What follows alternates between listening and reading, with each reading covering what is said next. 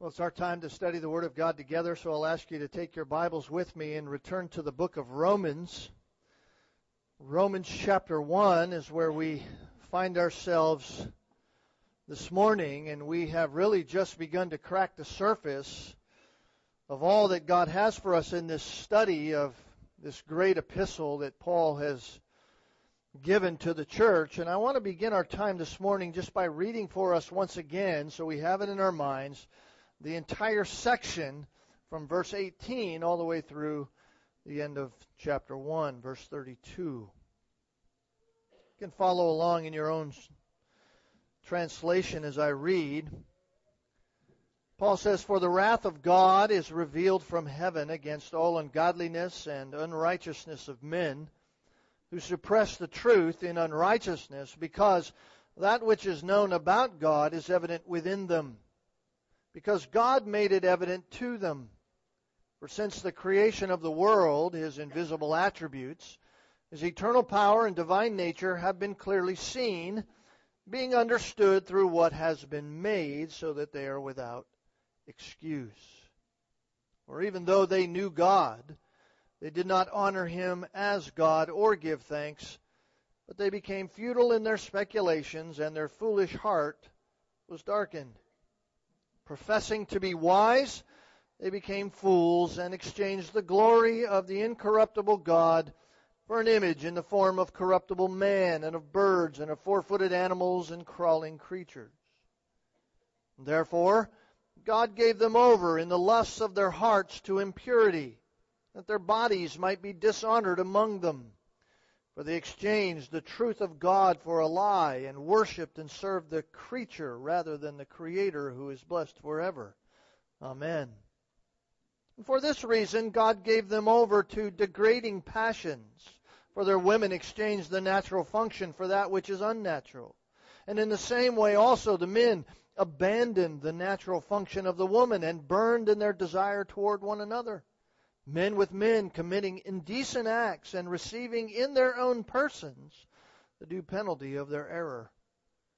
Just as they did not see fit to acknowledge God any longer, God gave them over to a depraved mind, to do those things which are not proper, being filled with all unrighteousness, wickedness, greed, evil, full of envy, murder, strife, deceit, malice. They are gossips, slanderers, haters of God, insolent, arrogant, boastful, inventors of evil, disobedient to parents, without understanding, untrustworthy, unloving, unmerciful. And although they know the ordinance of God, that those who practice such things are worthy of death, they not only do the same, but also give hearty approval to those who practice them." There's a verse in the book of Galatians that I believe sums up this entire section of our study in a most profound way. It is again one of those foundational principles for our Christian living, one of the presuppositional truths, if you will, that we must never forget as Christians. It's found in Galatians chapter 6 and verse 7. And it says this: "Do not be deceived. God is not mocked. For whatever a man sows, this he will also reap." Now that truth is not difficult for us to understand, particularly for us here in the Northeast, and even those that live in a similar kind of agrarian society. We are surrounded by fields, and fields in which various things grow. I'm always reminded that as I drive here to the church and pass the fields just up the road here. The principle that Galatians 6:7 teaches is very clear. It is very easy for us as people to comprehend. Whatever it is that you put into the ground, in time, the fruit of that seed will come out of the ground. So, as the axiom goes, if you put into the ground a kernel of corn, it is corn that you can expect to receive from the ground because you put that seed in the ground. What you sow, you reap. And that conclusion can be then said to be just simply common God-given sense. If you do A, you will reap B. To expect something else would be absolute insanity because of this axiomatic principle. What you sow, you will reap. It is the way it is because God created it that way. If you are a parent, and many of us are, then I am confident from time to time that very principle has impacted the teaching that you have attempted to impart to your children. You have said to your children in one way or another, if you do this, you will reap these consequences simply out of love because you desire them to experientially know that principle, that whatever they are sowing, whatever they are doing in their life, there will be an inevitable reaping from it. And this is the principle that we see in full view in chapter 1 of Romans. It is the graphic picture of the very reality of the nature of man with the outflow of this principle being seen. What man reaps is a direct result of what man has sown. Now, as we think this through, we need to remember that that very idea flies directly in the face of much of what the world believes and professes concerning the condition of man. The world does not believe that man reaps what he sows in the sense of who man is. The world believes that man doesn't have a principle of his nature that is not good. When it comes to man's nature, the world denies the sowing and reaping principle. So that from this point on in Romans, from chapter 1, verse 18, all the way through to the end of chapter 4 of Romans, the Apostle Paul is showing and highlighting this theological truth, this reality that man is not by his very nature good or neutral. He is not in some place whereby he can just decide on his own to do this way or do this way. Man by his very nature is in fact wicked. That is his seed. That is what he is. And when I say man is wicked, I do not want any of us to think for a moment that man is as wicked as man could be. We are born into wickedness. We are wicked people by our very nature. Now, that does not mean that we exercise that wickedness in the ways that we could. But rather, what it says is that we are, by our human nature, innately bent by the very way, by the very seed of which is our nature, from the things of God toward the things which only reap wickedness. That's the reality of mankind. This is exactly what the psalmist was saying in Psalm 14, verses 1 to 3. Here's what it says. The fool has said in his heart, there is no God. They are corrupt. They have committed abominable deeds. There is no one who does good. The Lord has looked down from heaven upon the sons of men to see if there are any who understand, any who seek after God, and yet they have all turned aside. Together they have become corrupt. There is no one who does good, no, not even one. That is a comprehensive statement from God concerning the nature of all humanity. All people are sinners. Why? Because all people are corrupt in their very beings. The very seed is wicked, and the very fruit is wickedness. Every heart, by nature, is against God. In fact, there is no one in and of their own nature who seeks after God. In fact, if you go to the book of Romans and turn just over to chapter 3, Paul is going to repeat those very words from Psalm 14 in chapter 3, in verses 10 through 12, when he says, "There is none righteous, not even one. There is none who understands. There is none who seeks for God. All have turned aside. Together they have become useless. There is none who does good. There is not even one." I think sometimes God put that there for those of us who want to say, yeah, that's everybody else, but not me. It's true, there are wicked people in the world. In fact, it's true the whole world is wicked, but I'm not one of those kinds of people. There is not one, no, not even one. So this is then the seed of man, and it is what man has sown. He, by his very nature, has chosen to ignore God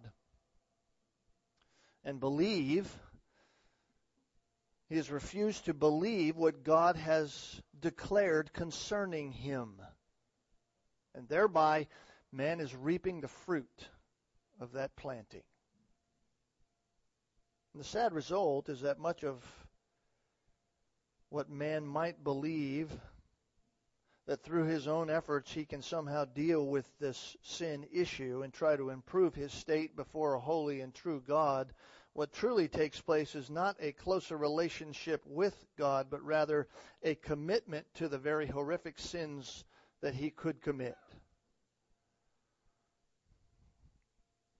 The most horrific of all would be prideful self-worship, which in reality is a denial of God altogether. The person who sows self-righteousness reaps not a closer relationship with God, but actually a deeper deception in sin and a further alienation from God. So what we see taking place in godless humanity today is the same that has been taking place throughout all of history. It is not man ascending closer and closer to God by his quote-unquote desires to have some kind of religious relationship, but rather man is in a perpetual descent farther away from God. Why? Because in his own self-imposed deception and denial of God, he seeks to worship self, and that is a complete denial or alienation from what is the true God. So it's not a pretty picture. In fact, it only gets worse as time marches on. Why? Because man cannot stop the slide down the slippery slope. Man cannot cure his own problem. Man has no way to stop his descent into idolatry because he is, as Romans 6 will tell us, a slave to sin. Sin owns the unconverted man. It is sin that is his master, and it is sin that he sows continually, and it is the consequences of that he reaps in his life. In fact, the great allegorical writer C.S. Lewis once wrote a book entitled The Problem of Pain. The Problem of Pain. Maybe some of you have read it. In that book, he states this conclusion of man. Quote, "The lost," that is the unconverted, those who do not know Jesus Christ, the lost man enjoy forever the horrible freedom they have demanded and are therefore self-enslaved, unquote. I like the way he says that. The man who does not want to have anything to do with God, the man who sets God aside and rejects God altogether and does not seek the light that God has shown him already, he demands his own freedom. God says, okay, have your freedom. He has the freedom he has demanded, and he is therefore enslaved to self. All the while deceived in believing that he is independent. And so what he has demanded, to live outside and independent of God's design, he has reaped the fruit of that decision, and been enslaved to self and all that comes with those consequences. And that's the major point that we've been studying in verses 18 through 32. Nothing could be more frightening. Nothing could be more frightening as a consequence for sowing than what Paul describes in verses 24 to 32. I mean, it's really hard for us as humanity, as God is speaking. It's really hard for us to hear that His wrath is revealed from heaven. That's hard to hear against unrighteousness. And yet there's some wiggle room. And yet when you finally get down to verse 24 to the end of the chapter, it really gets bad. The consequences are so severe, the consequences are so hellish that it's almost impossible to read this without emotion.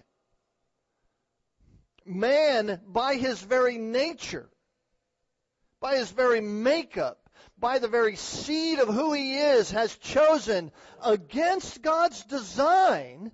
He has chosen to sow the seed of further rebellion against and a denial of God. And God's answer to that reality is abandonment. Abandonment. When Paul says in verse 18, the wrath of God is revealed, that revealing of God's wrath is seen through God's abandonment of man to himself. The abandonment of God to man to his own devices. 3 times in just these final 9 verses of chapter 1, Paul tells us that God gave them over. God gave them over. Who's the them? Rebellious man. Rebellious man. Those who have suppressed the truth in unrighteousness. Those of chapter 3 that says all have turned aside. Who's the them? Humanity. Every single one of them. In totality and individually. What man has reaped as a fruit of his rebellion against God is God leaving him to his own desires. And when that occurs, beloved, nothing could be worse. Nothing. The late Puritan writer Thomas Brooks wrote a book called Precious Remedies Against Satan's Devices. You ought to read it. The elders and I are reading it soon. He makes this quote in that book. It's a frightening, frightening quote. He said, God is never more angry. Listen to this. This is just so incredible. God is never more angry than when he does nothing. Think about that. God is never more angry than when he does nothing. That's exactly what the Apostle Paul is saying here. The wrath of God is revealed, so God gave man over. It's a frightening reality, because when mankind is left to his own sinful nature, when God's merciful restraint is removed, when God no longer restrains the veracity of your own sinfulness and your own humanity, your own very nature, the lostness of the deadness of your soul, man is not only more vulnerable to the schemes of Satan himself, but he also suffers the damning destruction that his own sin works in his life and for eternity. This is nothing more frightening than these words in all of Scripture, that God would give us over. Man sows rebellion. Man sows rejection of God. Man suppresses the truth in unrighteousness. That's how Paul says it. And how that suppression is carried out is delineated in verses 19 through 23. We've already studied that section, how that rebellion is carried out. that man begins to worship himself in all kinds of forms. And so now what man reaps is God's abandoning wrath and its full consequences upon him. And verses 24 to 32 shows us what that looks like.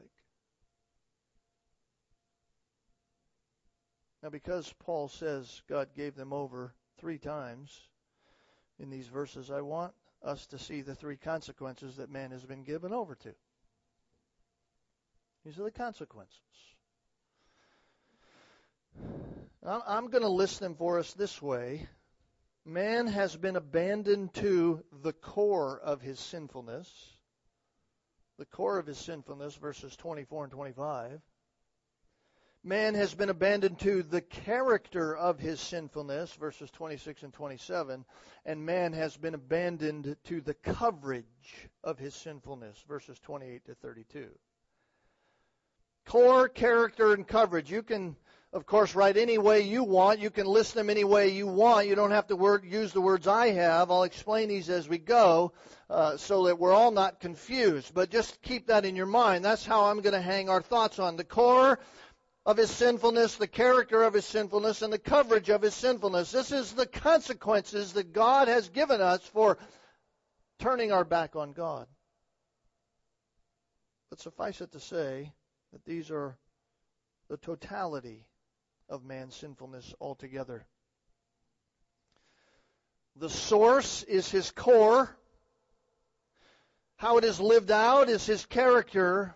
And how far-reaching it is his coverage.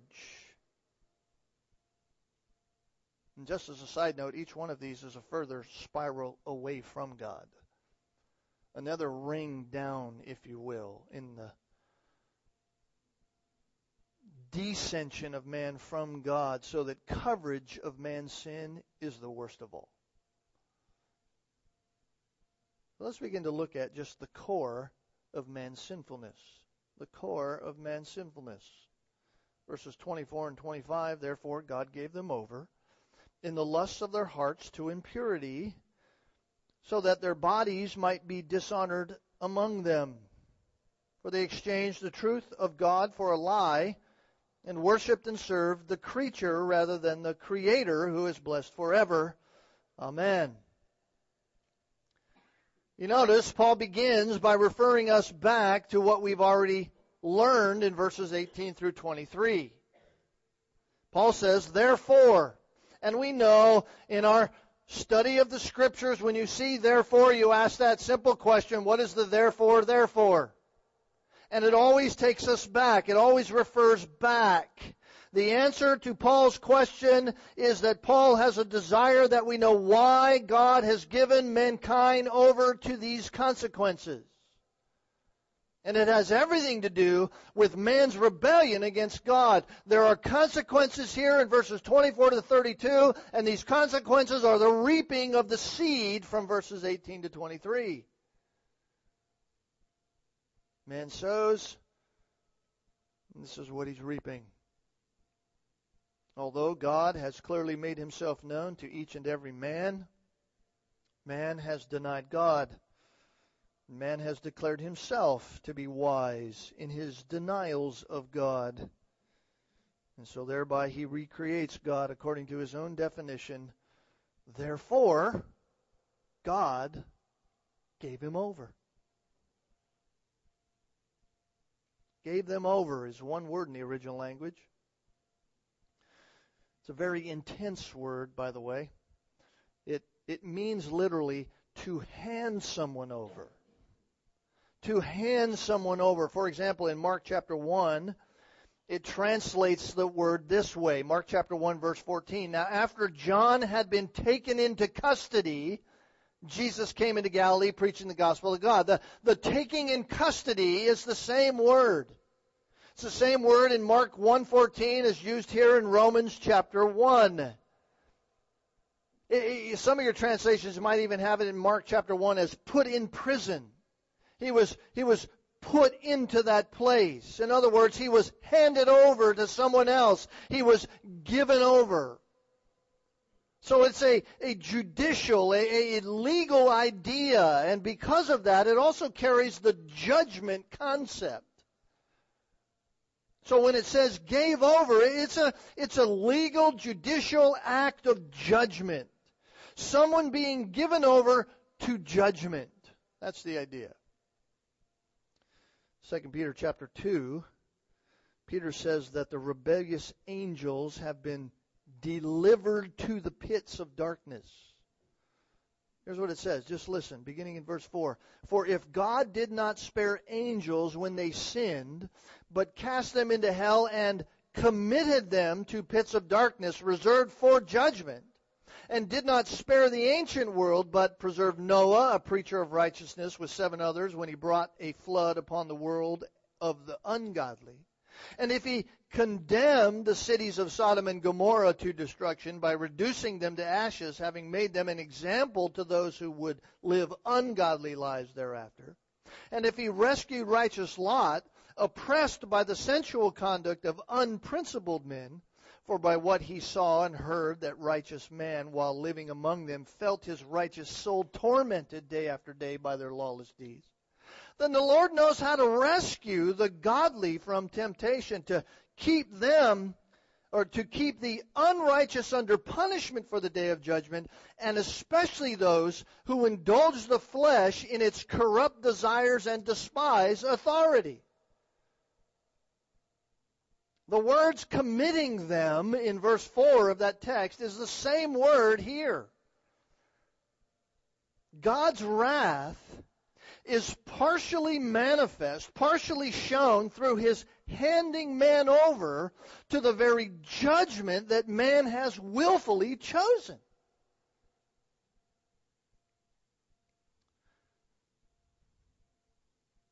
Look at what Paul says.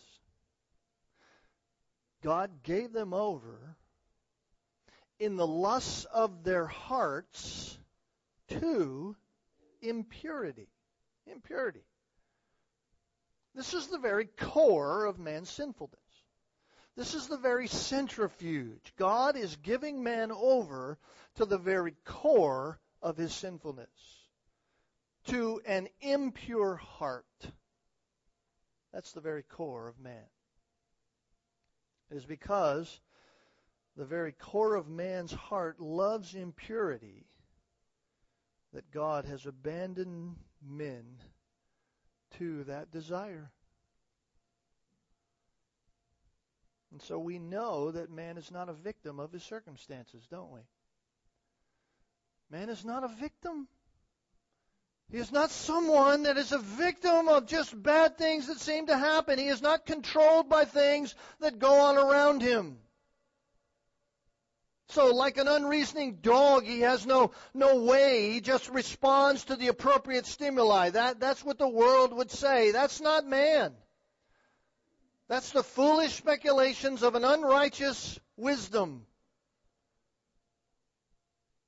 Man is choosing his way by the very inner disposition of his own sinful heart. He has bent that direction, and so man goes that direction. You say, well, I don't believe that. Well, you don't have to believe it for it to be true. Because Jesus said in Matthew chapter 15, verses 19 through 20, for out of the heart come evil thoughts, murders, adulteries, fornications, thefts, false witnesses, slanders. These are the things which defile the man. It's out of the heart that those things come. It isn't that someone does that because they just had a bad day. No, it's the very core of who they are. Because of that reality, the Bible warns us as believers in Proverbs chapter 4, verse 23, it warns this, watch over your heart with all diligence. Why? For from it flow the springs of life. The world says, let's just change people's behavior. The Bible says, no, let's change their heart. And when you change their heart, their behavior will follow. The heart then, when spoken of in Scripture, metaphorically covers the very basic nature of man. It's man. It's not the pumping organ in there. It's who you are. Your very inner person, our very inner being, the character of who we are. That's what drives us. It does not mean we hear commonly in our day, it does not mean that it simply represents our feelings and our emotions. That's what the world says. And even our feelings and our emotions can be deceptive. They're subject to all kinds of stimuli, and they can deceive us. But the heart, biblically, the heart, when we look at it in Scripture, speaks to what drives those feelings, what drives those emotions. It speaks to the very will of who we are. That's the core of us. The world says, follow your heart. Don't do that. Don't follow your heart. Follow what God says. Let it confront your heart. So what Paul is saying is at the very will of man, at the very core of man, is this driving force. It's driven, notice, by its own lusts. God gave them over in the lusts of their hearts. Lust is a word in Scripture for strong desire. Strong desire. Epithumia. If you or I have a strong desire for something, it would be right for us to use that biblical language and say we lust after it. We have a strong desire for it. We lust after it. It doesn't necessarily have to be some sexual thing.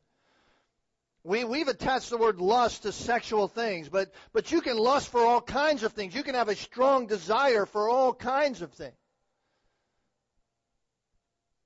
A lust, by biblical definitions, is simply something we pursue with real great fervor, with a lot of energy.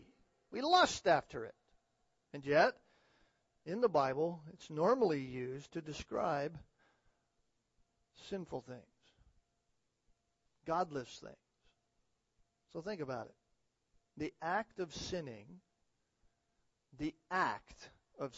when someone sins, it's a sin of either in the mind or in the action. Something happens, something against God by way of sinning against others.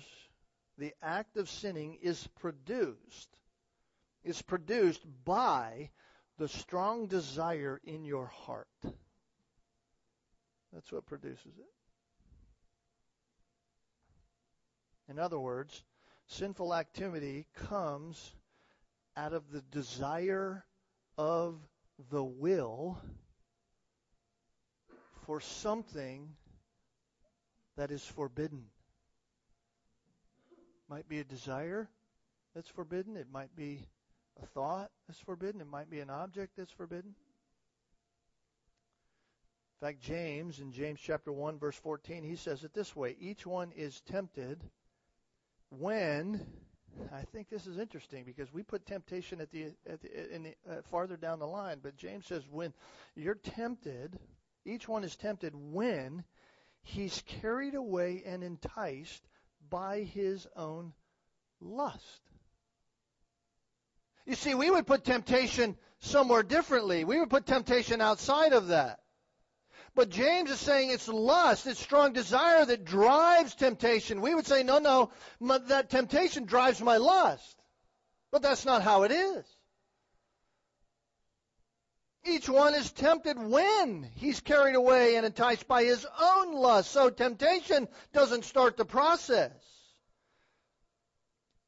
Temptation is rather carried out our own sinful desire that carries us away and entices us so that then we are tempted to take the bite out of the apple. It's our own lust. So man reaps the fruit of God's wrath. And that wrath is seen through God handing him over to his own baseness in his own heart, his own core of very deadness, and the net effect is self-willed impurity. That's the net effect.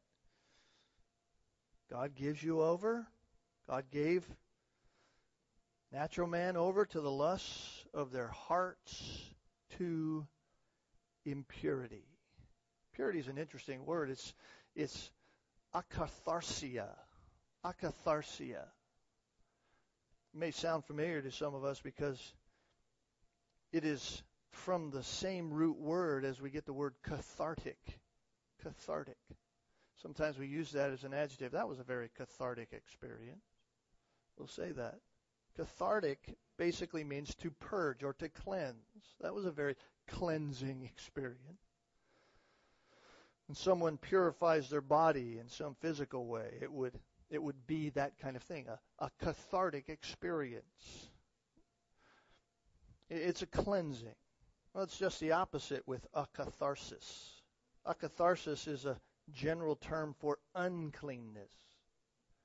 Uncleanness, not a purging, but a taking on of everything that is evil and wicked. It's often used in the ancient times to describe things that were decaying, things that were dying. They were unclean. In a moral sense, it's normally used to describe those things that were used and associated with sexual impurity. So akatharsis was usually used in a moral way to describe those who were being sexually immoral, those who were outside the bounds of what God had designed. So instead of mankind purging himself of uncleanness through his rejection of God, which man thinks, I don't need you, God. I'm going to get away and do it on my own. I'll become righteous on my own. Instead of man purging himself from his unrighteousness in any of those kinds of ways because he had rejected God, he in his own self-righteousness has plunged himself into greater and greater uncleanness. So instead of running from impurity in all of its forms, because of his self-righteousness, God gives him over to the full reflection of every kind of impurity. The only reason man didn't do that prior is because God restrains. So what Paul is exposing for us here in verse 24 is that the outflow of the sowing of rebellion in the very heart of man has come the very fruit of complete uncleanness. And the net effect upon man, the net effect upon his self-willed impurity is what? That their bodies might be dishonored among them. See, this is the point. When man seeks to place himself in the position of glory, when man seeks to place himself in the position of God so that he seeks his own way in life, when he seeks to satisfy his own physical body, in the rejection of God, he does that through every kind of shameful sin, particularly sexual sin. And God has said, have it your way. Have it your way. And because God has said, have it your way, the physical bodies, along with their very souls, are dishonored among. Dishonored, you know what that word is? That's to abuse. To abuse. That's the literal rendering or the basic meaning. To abuse something is to use it for something that it was not intended for. When we abuse things, that we're doing something to them or we're using them in a way in which they weren't intended. And the body, both physically and spiritually, was never intended for sexual impurity. And yet, that is what we see running rampant in society today, isn't it? The attention given, especially in our Western society alone, just for the care of the body is staggering. I mean, just in the United States alone, what we spend on health care and what we spend on beautifying and image driving and all of these kinds of things, it's staggering. And yet, every form of body mutilation is widely accepted today. I'll just go ahead and do it. Whatever you feel, it's okay. Go ahead. No big deal. As long as you're not bothering somebody else, go for it. The tragic irony is that the more that man exalts human life for its own sake, the more that man pursues all of his own desires of his heart in every way, and God lets him do whatever he wants, the more he is debased and the more he is brought down.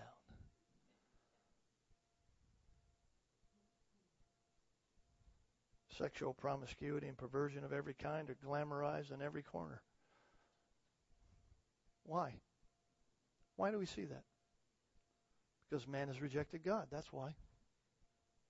The reason you see the sexual realities of our day all the way back from the early 60s and even times before then, even into the ancient world, has nothing to do with man just gaining his own sense and saying, oh, yeah, we can do it our way, and oh, look at women can be whoever they want and men can be whoever they want. And, hey, it doesn't really matter. Go ahead and do whatever you want. It really is no big deal. You can have children. You don't have to have children. You can get rid of unborn children. You can do whatever you want so your sexual agenda meets its very thing. The only reason we have all of that is because man has rejected God. And in the name of humanism, in the name of humanity, mankind has become not more human, but rather dehumanized so much so that we now abuse each other in every kind of way. We abuse each other sexually, we abuse each other criminally, we abuse each other economically, we abuse each other verbally, and the list goes on and on and on. There's really nothing new under the sun, is there? It's not new. It's not new at all. We know what Solomon said in Ecclesiastes chapter 9, verse 3. We know what he says. The hearts of the sons of men are full of evil, and insanity is in their hearts throughout their lives. You know what insanity is, right? Doing the same thing over and over and over again, expecting a different result. That's insanity. That's what man does. And so the person that indulges in sexual immorality not only sins against the Lord, but also sins against their own body. They dishonor their own body. That's the point Paul's making here. This is the very core of man. This is the very seed. Even though the body is not for immorality, even though the body is for the Lord, and the Lord for the body, man uses it for however he wants. He uses it for his own pleasure in whatever way he wants. So the reason there's so much impurity in the world is because our world has turned its back on God. And God has removed his restraint. Said, have it your way. God has left man to his own pollution. Have it your way. The outcome is every kind of uncleanness known to man. It's a grotesque picture, isn't it? It's a pretty ugly start. None of us who have any kind of relationship with God would ever go into a store and buy rotten fruit, and yet this is the picture of men. The very creation of God, the very jewel of God's very creation, swimming in a cesspool of willful sin. And because of that, they refuse to acknowledge God at all. That's what Paul says in verse 25. For they exchanged the truth of God for a lie, worshipped and served the creature rather than the Creator, who is blessed forever. They exchanged the truth of God for a lie. That says it all, doesn't it? That says it all. Having suppressed the only real truth, having pushed aside the only thing that can stem back any kind of core reality of sinfulness within us, having pushed away the light that we were given in unrighteousness, the only thing left for man is to submit that the only thing left, and the only thing left when you throw truth out, is a lie. That's it. There isn't some neutral zone where you can stand and go, well, I'm just not sure yet. I think I'll decide over here. No, you are either in truth or in lie. That's it.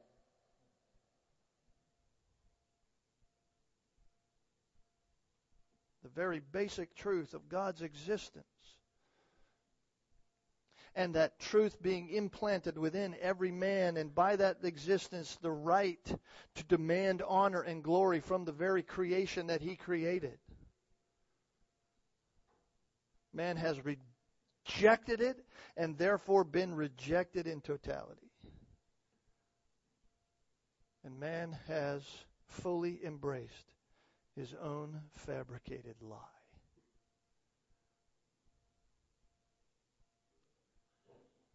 Listen, to forsake God is to forsake truth. If you forsake God, you have forsaken truth. And to forsake Christ is to forsake God.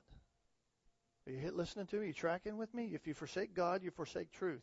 If you forsake Christ, you've forsaken God. Why? Because Jesus said, I and the Father are one. You cannot forsake God without forsaking Christ. So if you forsake God, you've forsaken the truth. And if you've forsaken God, you've forsaken Christ. And to forsake Christ is to forsake the truth.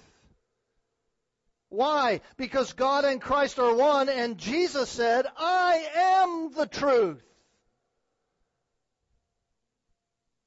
So to forsake God, or to forsake Christ, or to forsake the truth is to reveal in full color your slavery to the lie. If you say, I'm not following Christ, you've forsaken the truth. You're living in a lie. When you live in a lie, you show yourself to be a child of the father of lies, Satan himself. The tragedy today, it was the same in Paul's day. The tragedy is that many claim to have a relationship with God, but in reality have merely become willful buyers of the world's system of morality, which is nothing more than self-worship. And so Paul ends these two verses by saying that when men turn from truth, which is what they did, they exchanged the truth of God for a lie. When men turn from truth, the inevitable outcome is that they worship and serve self rather than God. That's what happened. And it is God who is blessed forever. I think that's Paul's way of simply having us look up after we've been taken through such a slow and low place. The core of man is very bad. And Paul says it's God who's to be blessed forever. And it shakes us out of that and causes us to look back at the right place. The only way out is through acknowledging God. God says in His Word, there is salvation in no one else, for there is no other name under heaven that has been given among men by which we must be saved. The name, Jesus Christ.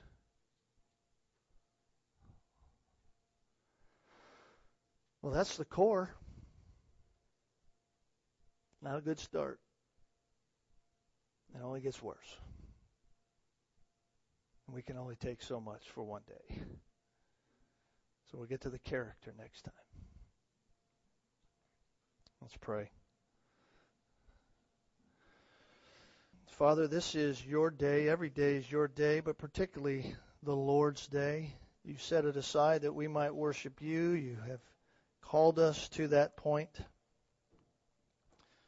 We worship you in our singing. We worship you in our prayers. We worship you when we hear your word. But we really are engaged in that worship when we receive it and thereby do it. Lord, these are convicting words from the Apostle Paul to us, challenging words, informative words. This was our condition before Jesus Christ. This was who we were by nature, slaves to the very reality of the core of our being, and yet you in Christ, by faith, because of your great grace and mercy, we have new life. We have a new nature. We have the mind of Christ. And now we can do what is right and honoring before you. We can mortify the deeds of the flesh, as we will learn further on in this epistle. We can live by the power of your Spirit, submitting ourselves to Him as we acknowledge the truth of your word and begin to do it. Lord, I pray that that would be our desire this day as people of you. Lord, there's probably some here, I don't know, I'm sure, some who don't know you. Maybe this is the first time they ever heard these things. Maybe they're sitting there in their own chair and they're saying to themselves, you know, I want to disagree with what was said, but I know this is right. Lord, cause them in their heart to repent, turn from their sinfulness, embrace you truly by faith. Help them to not fight against that, crush their will, cause their heart to tremble at your word, to know that every jot and tittle, every little piece is going to happen, it's going to come true. You are the living and true God. Help them, Lord, not to suppress the truth in unrighteousness. As we think about the sacrifice of Jesus Christ and share communion together here in just a moment, Lord, we pray that our hearts would be right. That those who know you, that those who understand these elements, this table, that their hearts would be right with each other. There wouldn't be sin in us that we know about, causing your name to be blasphemed because we're unwilling to ask for forgiveness. Lord, help us to be right in your eyes. Show us the things that we need to confess, that we might be right with you as we walk according to your name and according to your word. So thank you for these things this morning. In the name of our Savior, Jesus Christ, we pray. Amen.